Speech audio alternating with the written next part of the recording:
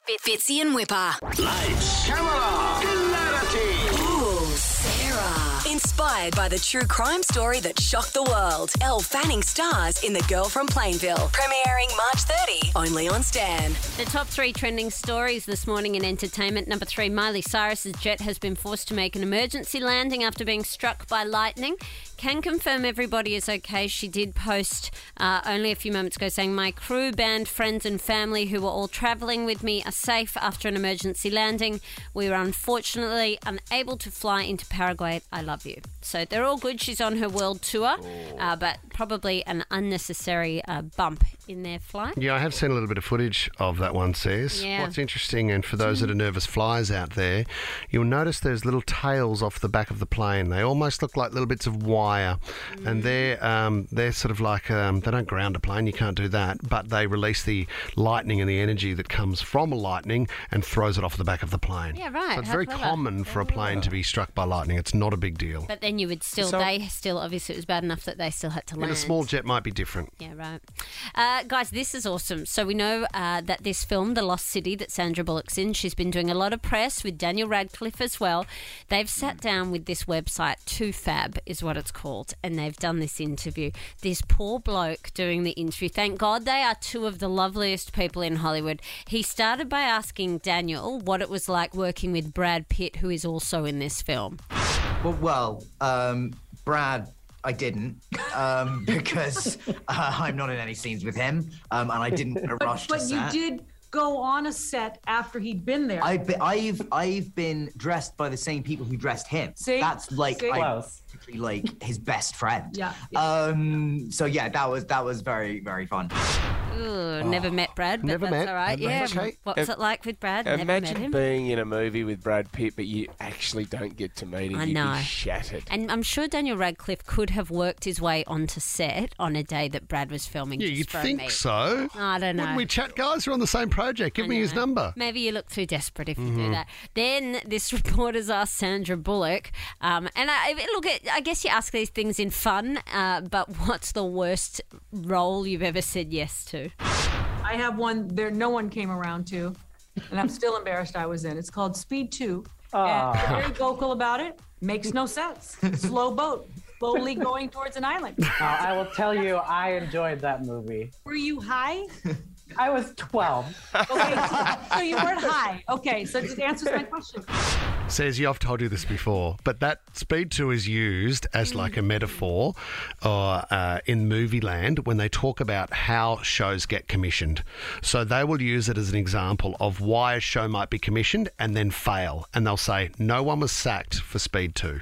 I know, but Because Speed 1 made so much money. So when you sit down and go, hang on a minute, whose idea was Speed 2? You can justify it by saying, have a look at Speed 1. Except if you ask Keanu Reeves, he says that he was blacklisted by Hollywood for 10 years for not saying yes to Speed 2, even though it flopped, because he was obviously Speed 1 when he said no, they had to get another guy in. So they blame Keanu Reeves for the failure of that film. But listen to what she just said. There's a bomb on a boat that's Sarah. going slowly towards an island. Yeah. Boring. It's like Grease too, mate. Don't You know even what I mean? start me, Fitzy. It was superior in every way. Michelle Pfeiffer is so much better. Anyway, finally, guys, this is so exciting. Harry Styles this morning has announced new album. Harry. Yeah, May 20. It's called Harry's House, 13-track album. He released a trailer. Now, Leno has picked up on something awesome this morning. In this trailer, he doesn't say anything. He's standing on a stage and the front of a house reverses up sort of around him. This audio is playing, though. Have a listen.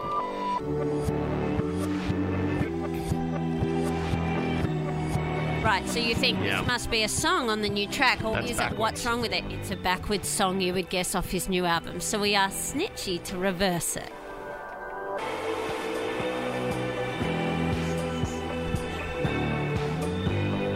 Sounds exactly the same. It does a little bit, but clearer. That might be one of Harry Styles' new songs. Who knows? May 20, we're going to find out. Wow. Broken it. My Sis has House. Broken it. The new single. We will be playing that every hour and a half on Nova today, I would say. There it is. Harry's My House album, backwards and forwards. It's Harry's house, not my house. My House by Harry's House. Harry's house has a you're beautiful pissed. kitchen, a back patio and a front veranda. Can't wait for the album. Fitzy and Whipper.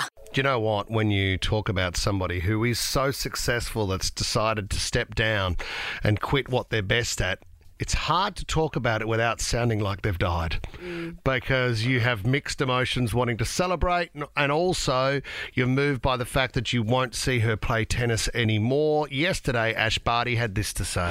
I don't have the physical drive, the emotional want, and kind of everything it takes to challenge yourself at the very top of the level anymore. And I think I just know that I'm absolutely, I am spent. I know that the time is right now for me to step away and chase other dreams, and to put the rackets down. I mean, we love watching her. She's inspired. I love stories like this. I really love stories like this where people go out on a high and happiness is key. And they don't, because everyone's first reaction is, "Oh my God, you're earning like $2-3 million every time you win a Grand Slam," but that's not what it's all about. Obviously, it's taken a toll on her body. I would dare say as well, she's just got married. She probably wants kids at a certain age, and I just think this is a great. This is a great story, like for her, and I didn't realise how far ahead she was at number one. On the rankings. Like she was. The number 2 seed would have had to, even if they won the next Grand Slam, they still wouldn't overtake Ash Barty. That's how far ahead she was at number 1.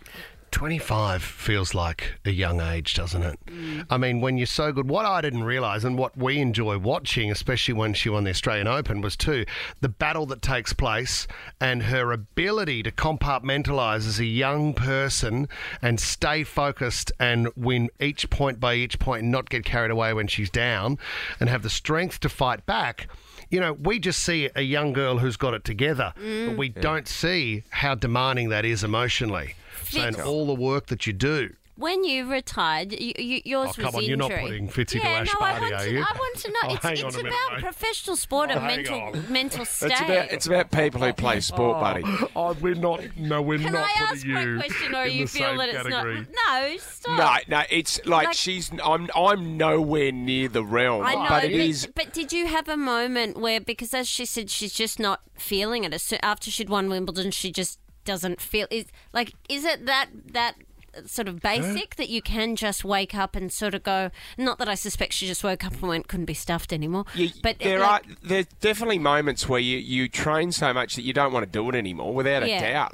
And the other thing is the pressure that she has on her. She won the French Open, she won Wimbledon, but I reckon without a doubt, the pressure that she was under to win the Australian Open was, and you could see when she won that match point and she got it. Just a relief. Just the relief for her to get it. And I think that was the moment. She actually said yesterday that even after Wimbledon, that's when she wanted to retire. Yeah, right. She wanted to retire before the Australian Open. So it's when you're not enjoying it anymore, you just got married, you probably want kids at a certain age.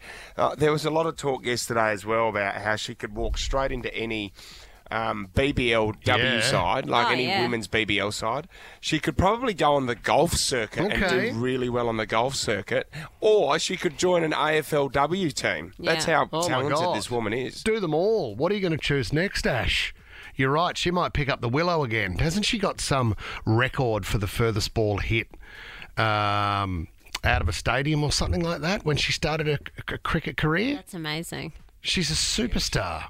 She's and Tommy's going to get her on the show later before 9 o'clock. Ash Barty joins us for exclusive. Don't miss it, guys. Just working really hard behind the scenes. Have we got Pat Rafter yet? What's Pat doing? Who's talking? How do we celebrate? Pat hasn't replied to my text yet, but I'll follow him up. Okay. Chase him down. Well done, Ash Barty. We celebrate you this morning. Fitzy and Whipper.